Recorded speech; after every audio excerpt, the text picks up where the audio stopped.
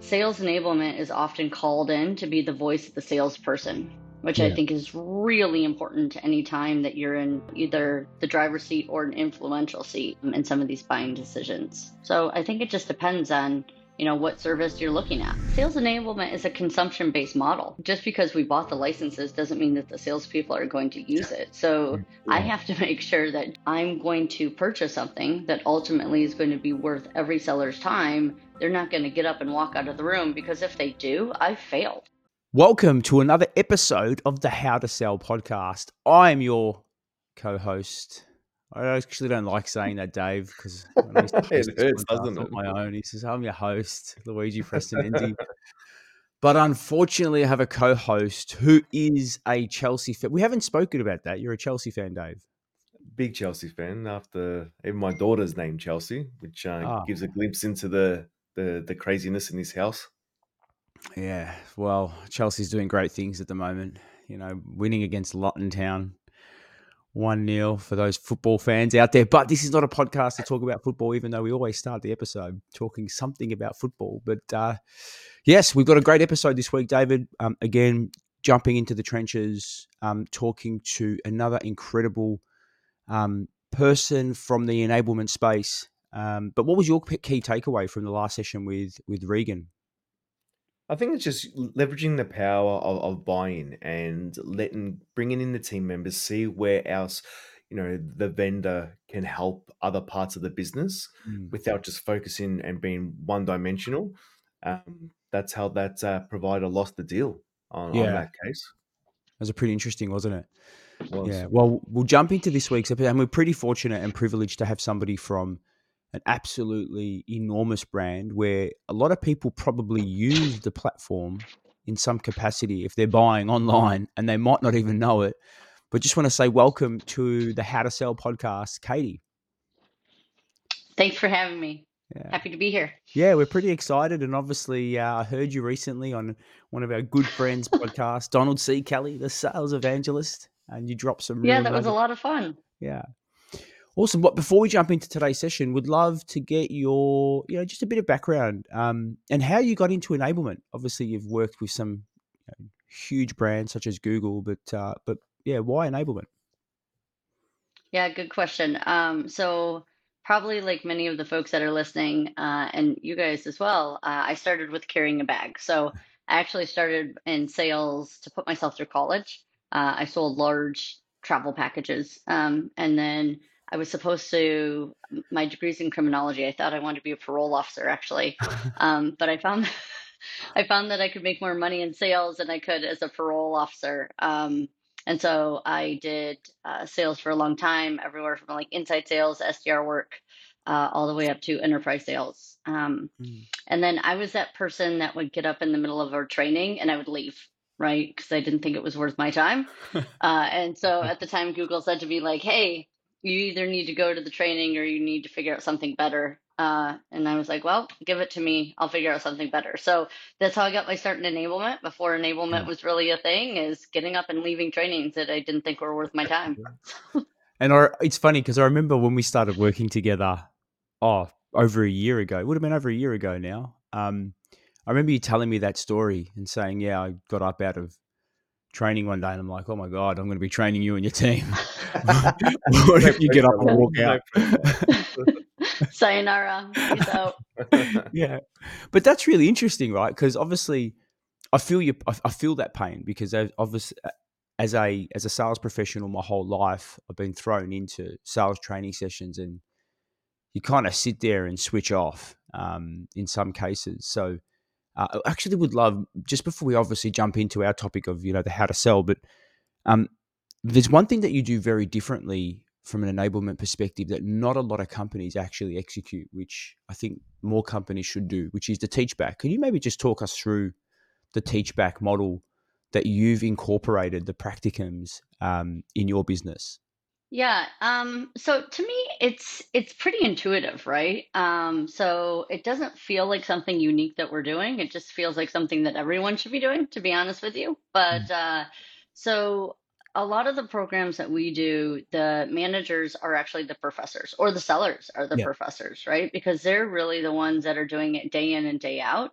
Mm. And so, if I'm not going to lead a training on how to create the best proposal, I'm going to go out and get the last three AEs that signed big deals, Mm. and have them come in and talk about their proposal process, what worked, what didn't work. And so we've actually found that to be pretty successful at Mm. Stripe. Everyone is kind of in a give get relationship where the AEs want to show off what they've done. Like Yeah. they worked really hard at it, so we want to give them an opportunity to show off what they've done. And then the SDRs and other folks are really eager to learn. So it seems to be a nice flywheel effect, if you will, Mm. that's working for us at the moment. That's a great Yeah. idea. Yeah. Yeah, I've loved it, and I've obviously had the privilege and the pleasure of seeing it live, and it's awesome, because it's a different level of respect as well, right? When you've got an SDR or an AE hearing from somebody that has been there or is still doing it, Mm. they just see it from a different perspective.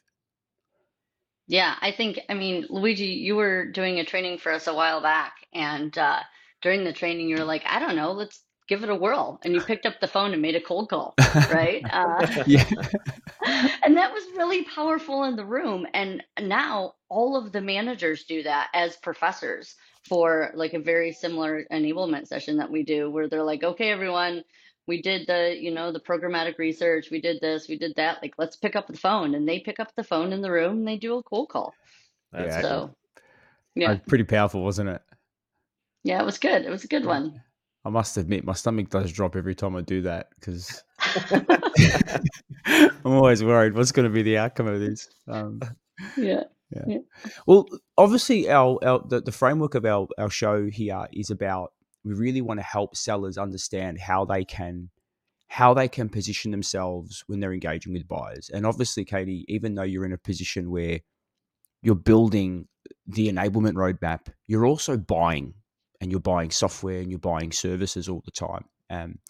So, would love to really understand from an enablement perspective, where do like are you the influencer or are you the ultimate decision maker when it comes to buying products?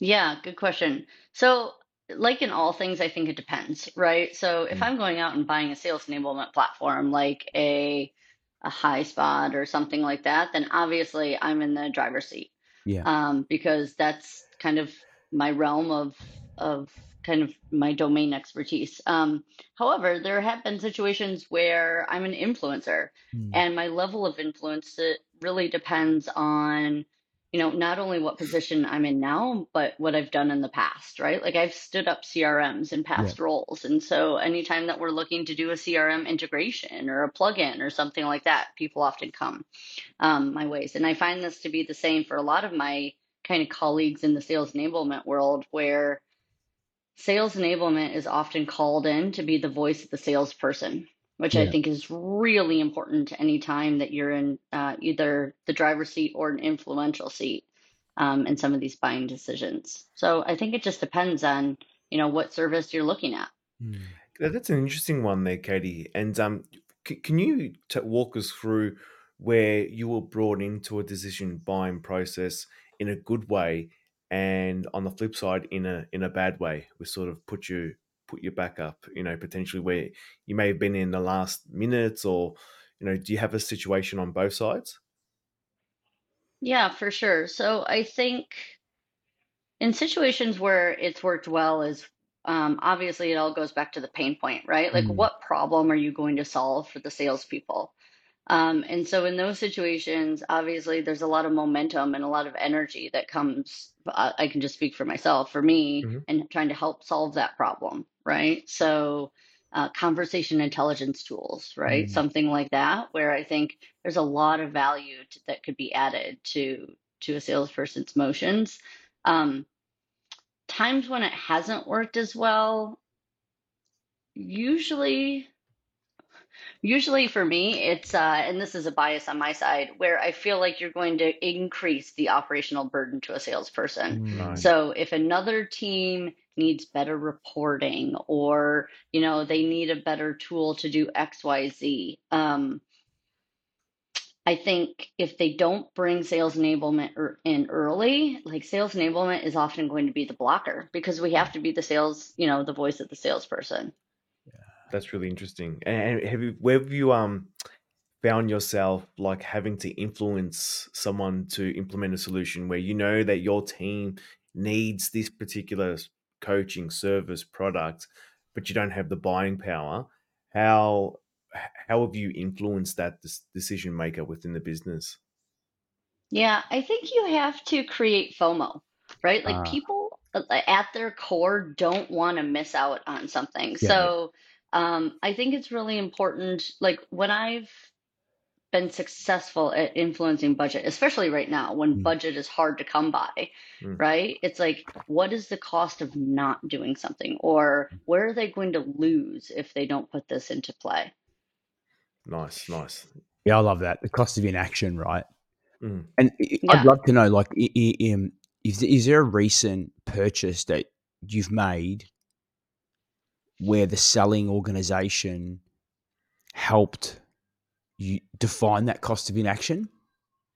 And how did they do it? Because I always love to hear those stories. Like, how does a selling organization actually share with the buyer, hey, this is the cost of not doing anything? So I think ultimately, like in my role, I become the salesperson, Mm, in those situations, right? So if I'm a really good salesperson in those situations, and maybe this is just because I've carried a bag in the yeah. past, but I need to create that FOMO for my salespeople so that ultimately they're the ones that are pushing it through. And I'm just kind of behind the scenes making sure that their voices are heard, right? So, what are they unable to do without this? Where are they missing revenue because they don't have this? How are they, less productive because they don't have something? Again, it's like this whole fear of missing out because there's gains for sure. You can sell on gains, but it's easier to sell on FOMO, in my opinion. Mm. Because that's the emotion, right? For sure. And no Yeah. one likes to be left behind, right? Yeah. Especially like I work in the tech space. No one wants to be kind of, left behind in the tech space. Pardon the interruption, but I have to let you know about this free resource. The Grow Forum newsletter has over 10,000 subscribers that are learning how to sell. Each and every week, we send you tips, strategies, and also some tools and tech on how to achieve the most out of your sales pipeline. If you're ready to level up, sign up for free at growforum.io/newsletter and get the first issue this week. Yeah. It is actually, it's really interesting because that's a very different perspective. The perspective that you're bringing is that you're becoming the salesperson internally, and that's the way you're influencing others, not just the buying committee, but also the people that need to use the product, right? Because there's nothing For worse than sure. buying something and the people that you're meant to serve with that product or service, if they don't come on board, then it becomes a purchase that doesn't deliver the right ROI. Well, and then it's not worth any of our time, Yeah. right? Like, why do I want to spend time? Because all of these purchases take a lot of time and a lot of effort, Yeah. not only to just get the, signed and get the budget, but to implement and onboard and all of those things. Mm, Like, it's a big time investment to actually purchase something. It's mm, like two cycles, right? Like you mentioned there, it's the initial cycle of getting the product in the business, and then the cycle two of adoption, of yeah. ensuring that they win it. It's similar to like in any tech business where you made the sale, now they need to implement the product. Otherwise, Stripe doesn't make any money unless it's implemented. I Um, mean, sales enablement is a consumption-based model, mm, right? Like Mhm. just because we bought the licenses doesn't mean that the salespeople are going to use it. So I Yeah. have to make sure that, to your point, that I'm going to purchase something that ultimately is going to be worth every seller's time. They're not going to get up and walk out of the room because if they do, I failed. Yeah. mm. Has that, and do you mind me asking, has that happened in the last Oh, couple for of years? sure. Yeah. For sure, for sure. Yeah. So, I mean, I like I think about a time where, sales leadership was saying, and they rightfully so were saying like, hey, we need to go back to the fundamentals. Mm. We need to go back to the fundamentals, bring in folks, have them train all of our salespeople. We did it. We spent a lot of money doing that. but the salespeople themselves, like the AEs, especially experienced AEs back in that situation, didn't want to be there. They didn't Yeah. feel like they really needed the fundamentals. And I hadn't created an attraction economy Mm. where, they saw the value. So, Yeah. I mean, in that situation, I would say that I failed because I didn't call out um, the disconnect between what I was seeing from senior leadership and the real needs of the business when I made that purchase. That's really interesting. Yeah. So on that point, right, you've mentioned that you failed, but from the selling organization, so the organization that engaged with you to bring those fundamentals in place, right? Because I'm assuming that was an external company. Hmm. I mean, would you expect, like looking back now, would you expect that, or upon reflection, shouldn't they have done an analysis to define that this could be a problem, that your sellers might not want to hear the fundamentals, and this is maybe a strategy that we need to use first? So probably, Mm. right? But I think that goes into like, I obviously didn't sign a renewal with that company. Yeah, Um, so so I think, just looking back on that particular situation, like we trained thousands of people or attempted to train yeah, thousands of people globally using this vendor and it didn't work. I would have loved for them to say like, okay, time out, something's not working, let's pivot. yeah, So I think it was on them to keep on going and frankly, again, on me to keep the sessions going. But ultimately, they sold us what we thought we wanted and needed at the time. So I think mm, if there's any quote unquote blame to be put on them, it's that they didn't pivot halfway through. yeah, Mm. And that's what I would expect from vendors nowadays. If something's not working, they need to be looking at this like I am, like a consumption-based business. And mm, if people aren't consuming, then like time out. Let's rethink this purchase. yeah.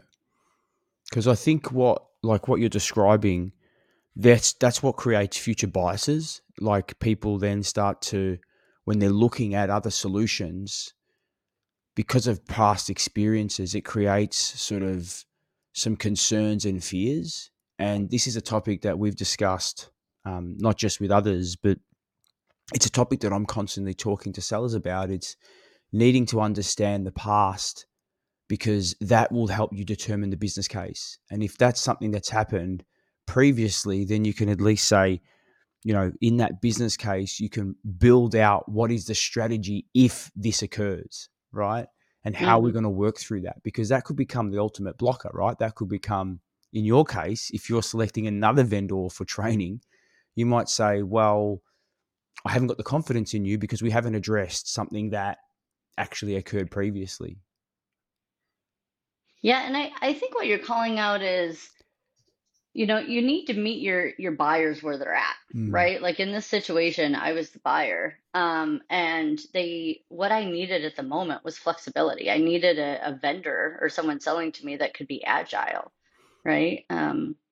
So I think it's about again meeting folks where they're at and really conveying that you can do things like that because mm, some vendors aren't flexible, right? Like yeah, if I go out and buy 50 licenses and then I hire 400 people, like I need someone that can scale with me, yeah, right? yeah, So those are other things that you have to think about when you're buying. It's just like if I latch myself to this vendor, because that's what you're doing is you're latching yourself or creating a relationship with this vendor, are they able to go with me over the course of mm, time? That's a great point. And what does, like, when you're working with a vendor, Katie, and what does a business case look like? How is it presented to you? And then what's the process internally to get that signed off within a business of Stripe size? Yeah, I mean, it's a good question. I don't know that my experience has been any different than what I've heard in like typical sales trainings, mm. right? I always say that for me, moving to an internal role, sometimes I find myself working harder on my sales skills than I did when I was carrying a bag, Yeah, right? So because I need to going back to the FOMO, I need to show why now, why this Mm. solution, what people are missing out on. I have to build my champions, like all of those things that you would do in a normal sales cycle. If I was selling to customers externally, I have to do internally. Mm. And at the end of the day, I have to stand behind my decision because these are also the people that are doing my performance review, right? So, Yeah. so I have to make sure that the sale really goes well. Mm. And it's like added pressure, if anything. Yeah. For Mm, sure, right? Like I need this one to stick. It's Mm. not a sale that I can say like, oh, good to go, like move on to the next go. yeah. I have to put my political capital behind this one. Yeah. Because your reputation's at stake as well, right? This is the thing, that For sure. if you're endorsing something and it doesn't work, then it could negatively impact your brand within the business, right? For sure. I mean, everyone loves to say that like you learn for your failures, and you absolutely do. Yeah. But like you don't want to get known for your failures, right? Yeah. So so you Yeah. have to make sure that, you might fail once in a while, but you have to have more wins than losses at the end of the day. Yeah.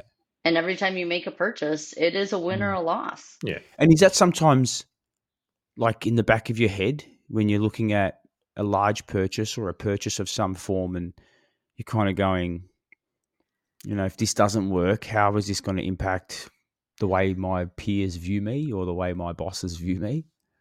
100%. Yeah. 100%. Like I am spending the company's money, Yeah. right? Or I am taking up sellers' time, which in my opinion is probably the most valuable resource that the Mm. company has. And so it's on me to be really diligent about that. Yeah. And It's great psychology getting into the seller's mind here when selling to enablement, all the things that they need to be really aware yeah. of, right? Time of the team, reputation of the buyer, all these key factors here that a lot of people just miss in that buying journey. Yeah, because sometimes it Yeah. doesn't get addressed, Hmm. right? And we Well, heard and that. I think sales enablement also sits within a really interesting spot, or at least it has for me, because ultimately you're kind of in this triangle, if you will, of like you have stakeholders that are salespeople. When you're making a technology decision, you also have stakeholders that are systems and tools and Mm. processes people. Usually, sales enablement flows up to some sort of revenue operations Mm. leader, Hmm. right? So you have them, and then you also usually have HR or L&D. Yeah. So those are all of, when I think about my buying committee and who I need to influence to make a purchase, I need to influence all of those Yeah. folks. And you've also got marketing, right? Because marketing's Oh, doing for sure. the top of funnel that's feeding your SDR sort of unit. Yeah. So that's quite a wide. It's interesting, and it's really interesting because we spoke with Gal, who's the founder of Aligned, and they build digital sales rooms, and he shared some really interesting stats on what they've seen that if you're in a small medium enterprise or small medium deal, if you think there's three stakeholders, there's usually six. If you're in a mid to large, if you think there's six stakeholders, there's usually 12, right? So the actual buying committee is bigger than what we first think about. So, and it's interesting that you shared that because you just kind of mapped out what that looked like.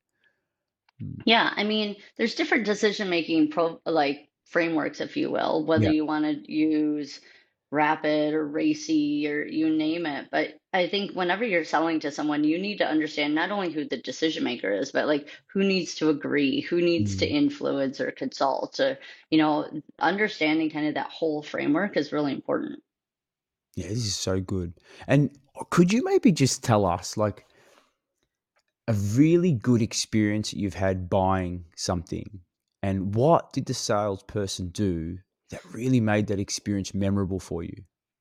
So I think if I think back to I'll take you through a technology sale. So I made a purchase of a CRM a Yep. few years ago at a previous company, and I think what the salesperson did at the time was just be brutally honest, Mm. right? Like just the brutal honesty. I would also say at the time I didn't recognize it, but she was definitely more of a consultative sales Mm. approach and she didn't necessarily care about the licenses. So I really kind of going back to this idea that you have to sell on a consumption-based model. She took that to heart because Mm. it was like, look, I'm actually going to undersell you on licenses, and I'm going to put you on a managed services contract, and then we'll increase it as we go, right? But it's on me to make people want to use the CRM, Yeah. which I thought was no, I've never found a seller that says I love my CRM, right? Mm. So like that was a tough position for her to put herself in. So I think just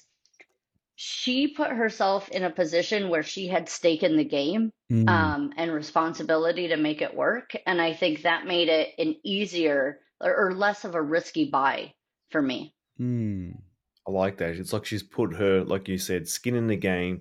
She understands the Hmm. CRM's a massive, massive purchase for any business, and adoption is the killer Yeah. of CRMs. Right? So that's where she's put her neck on the line to Mm. ensure that it works, and you have her support. I like that. Do you have a great product but are struggling to reach more customers? Are you spending hours on sales activities that aren't generating results, leaving you feeling frustrated and discouraged? The Sales OS program is a step-by-step operating system that will help you slash your selling hours in half while rapidly growing your revenue. In under just 2 weeks, you can be well on your way to creating predictable revenue. In Sales OS, we'll show you how to build predictable sales pipeline, build lasting relationships with your customers, and sell more in less time.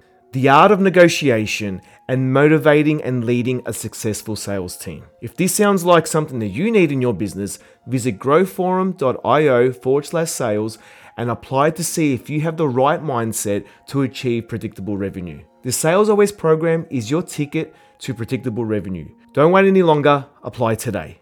It's not like when you buy a house, right? Like at No, least that's when right. I've bought properties or something, it's like, okay, you bought your house. Adios, amigo. Hope you like it.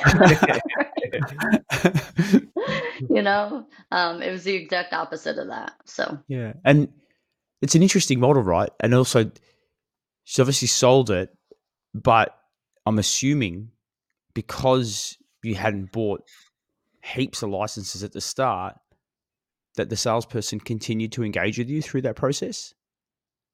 for sure. I Yeah. mean, we had bi-weekly calls. How's it going? She Mm. would send me the results. Like, here's how many active users you have. Here's how many contacts have been uploaded. Here's how Mm. many people have pulled reports. So again, kind of That's just going intense. into this, she had a stake in the game. Yeah. Yeah, that's intense. That's awesome. So it's very Hmm. different to the modern day model, right? Where it's whole I sell handball off to the next person, and like Mm. you said, adios. And then all of a sudden, that relationship is kind of potentially lost, right? Which I'm a big advocate for that relationship funnel. You're as a salesperson, the your bank, your equity is in the relationships that you build because no matter where you go, potentially you can actually bring those relationships with you. Oh, 100%. I mean, I Mm. would like to think that her comp was on like total revenue, right? And not activated revenue. But I mean, either way, she made me feel like I was really important. And like I said, that she had skin in the game. So, Yeah, so Yeah, good. that's a good point. What Katie mentioned, right? It comes down to the compensation model for that seller on how are they incentivized. If it's Mm. to go along the journey retention, then it's a smart move that she did. But if it's just on net new sales, then it's sold Katie, bang onto the next one. So it's Mm. inbred 100%. into the model. Yeah. And I think that's important. If you're a sales leader or building a company or you're in charge of compensation, I think early in my career, I underestimated how compensation plays a role and what Mm. people sell, what people buy. Mm. All of those things matter. Yeah. And let's flip the funnel a little bit here. Let's go back to top of the funnel. When dealing with salespeople, what triggers you to take a meeting if someone's reaching out to you? Yeah.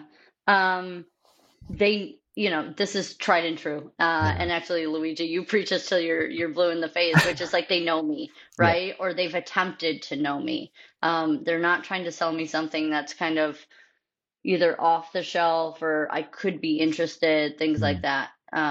It's the exact opposite of folks that call me and they're like, hey, they give me kind of their spiel, and I say, "What company do you think I work for?"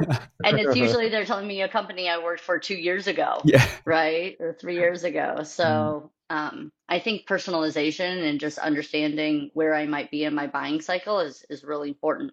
Mhm. Yeah. It is. Love It's it. important, right? And I actually got one. Oh, I've got it a couple times actually, saying, "Hey, we can help you scale your restaurant business." I'm like, "That's fantastic." That's amazing. I don't know where my restaurant business is, but if you, Maybe like, it's it's great your name research. puts them off. Yeah, Yeah, I we don't cook. You can ask my kids. Like, you know. Hey, this has been awesome, Kate. I actually I've got notes of my takeaways, and we could probably turn this into like 4 different episodes because there's mm, so much quality content that you've shared with us.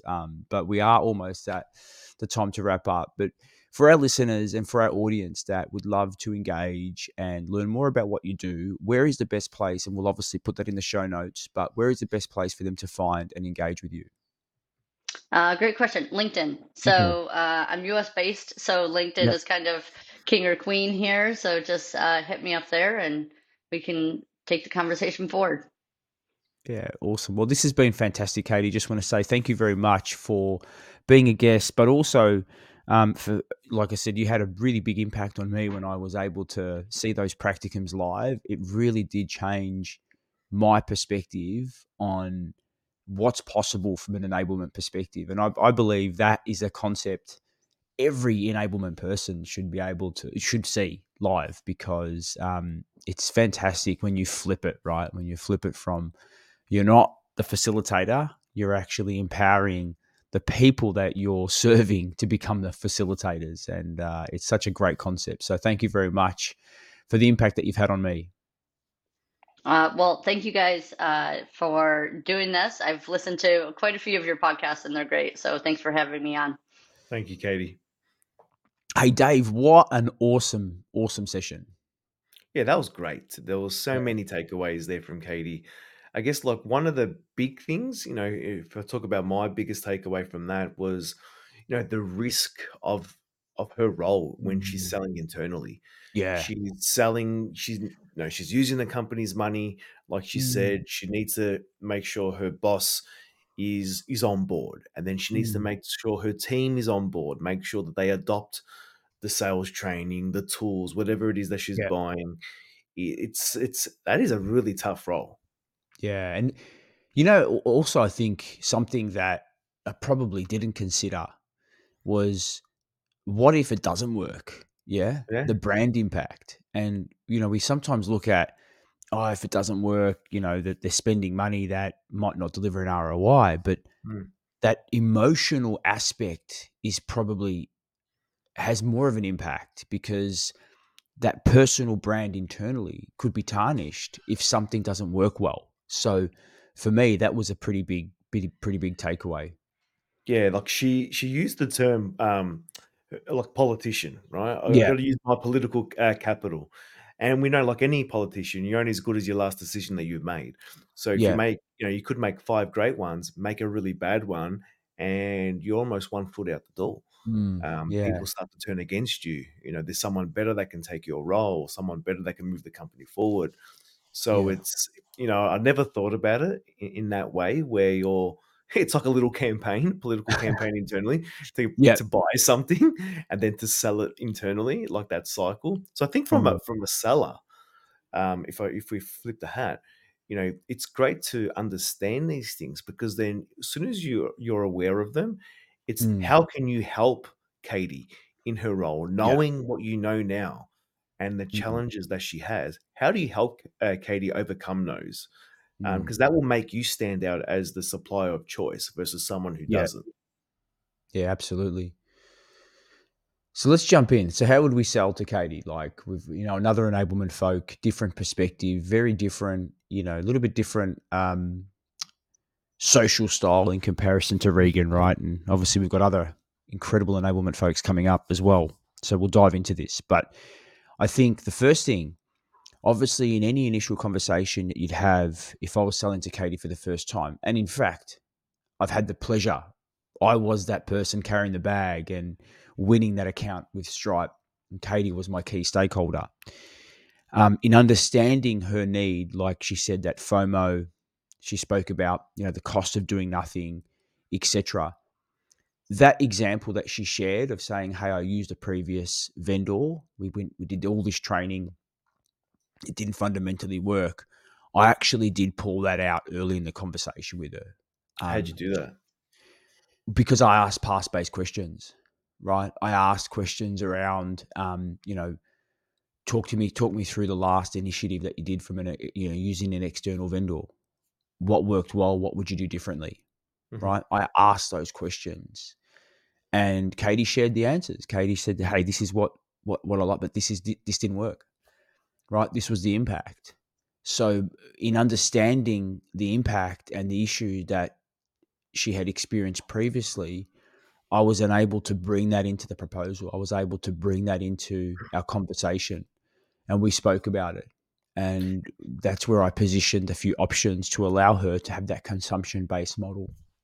Have you ever had at a time where you could sense that they had a bad experience in the past, but they're not being open and sharing that? And it's critical, for you to put to have that information to put a solid proposal together. Have you worked around that? That's why I use the what worked well, and I don't ask questions like, hey, what didn't work well? I say, if you could go back and do it Mm, again, what would you do differently? Because it's not a negative question. yeah. And you're not asking them to say, well, because sometimes, especially if they chose the previous provider, they don't want to say, hey, this was a disaster, this didn't work, and blah blah blah. So Mm, say, what would you do differently? Yeah, it's kind of a coaching based question, mm, right? Think about it.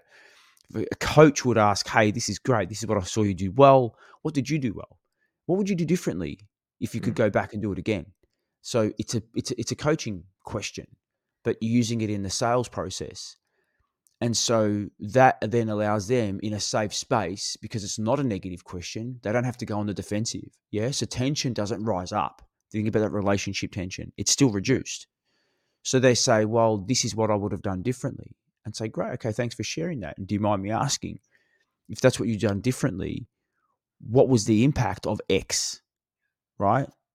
What could have been the outcome if you did this? And all of a sudden, you're getting a bit of a picture into what occurred, right? And then as a salesperson, I would then craft exactly like I did in that scenario. I would then craft what the desired state needs to look like in the business case for change. Yeah. Yeah. No, I love that. That's great. And create a couple of scenarios around that, because that's the other key, is options is pretty important to a person like Katie. Yeah. Mm, Providing a few options so that internally, Katie can then go around that buying committee and see which is the best option that's going to get the best adoption, right? yeah. Because that was something that's important. She mentioned adoption is key. Yeah, she's not working with a team of 10 sellers. She's working with a team of hundreds and hundreds and hundreds of people all Yeah. over the world, in the thousands, Yeah. The right? impact will be shown if something's Correct. not adopted or if something's not working. Absolutely. Right. So that's a couple of things that I would probably, advocate to any seller, anyone listening to this, anyone watching this. It's diving into the past is an amazing opportunity to help you scope what the future state needs to look like. And if you're not doing it, just start by doing, when you did X, what worked well, and if you could go back and do it again, what would you do differently? Just start with those questions, and you'll be amazed at the intel that you'll gather, and how you can then start to think about what that future state needs to look like and embed that into your proposal. Yeah. I think that's a perfect note to end this episode on, Louis. Well done. Yeah, awesome. So for all of our folks out there, all of our community members, we're going to continue down this path. So we've got another episode that's going to be dropping, and that's with Jacob Dave. Is that correct? Correct. Yeah. Jacob's Yeah. the first one. Yeah, it's coming out. Yeah, and that is he's a CFO. So Very different take. He's going to look at things from a different lens, which is important, right? Obviously, then we've got other episodes dropping. Continue with enablement, continue with CFOs. So this is critical, right? Because in order for us to sell during any economic climate, we need to sell the way our buyers buy. So these conversations will help you get a different understanding and change your perspective on how you can sell to the way your buyers buy.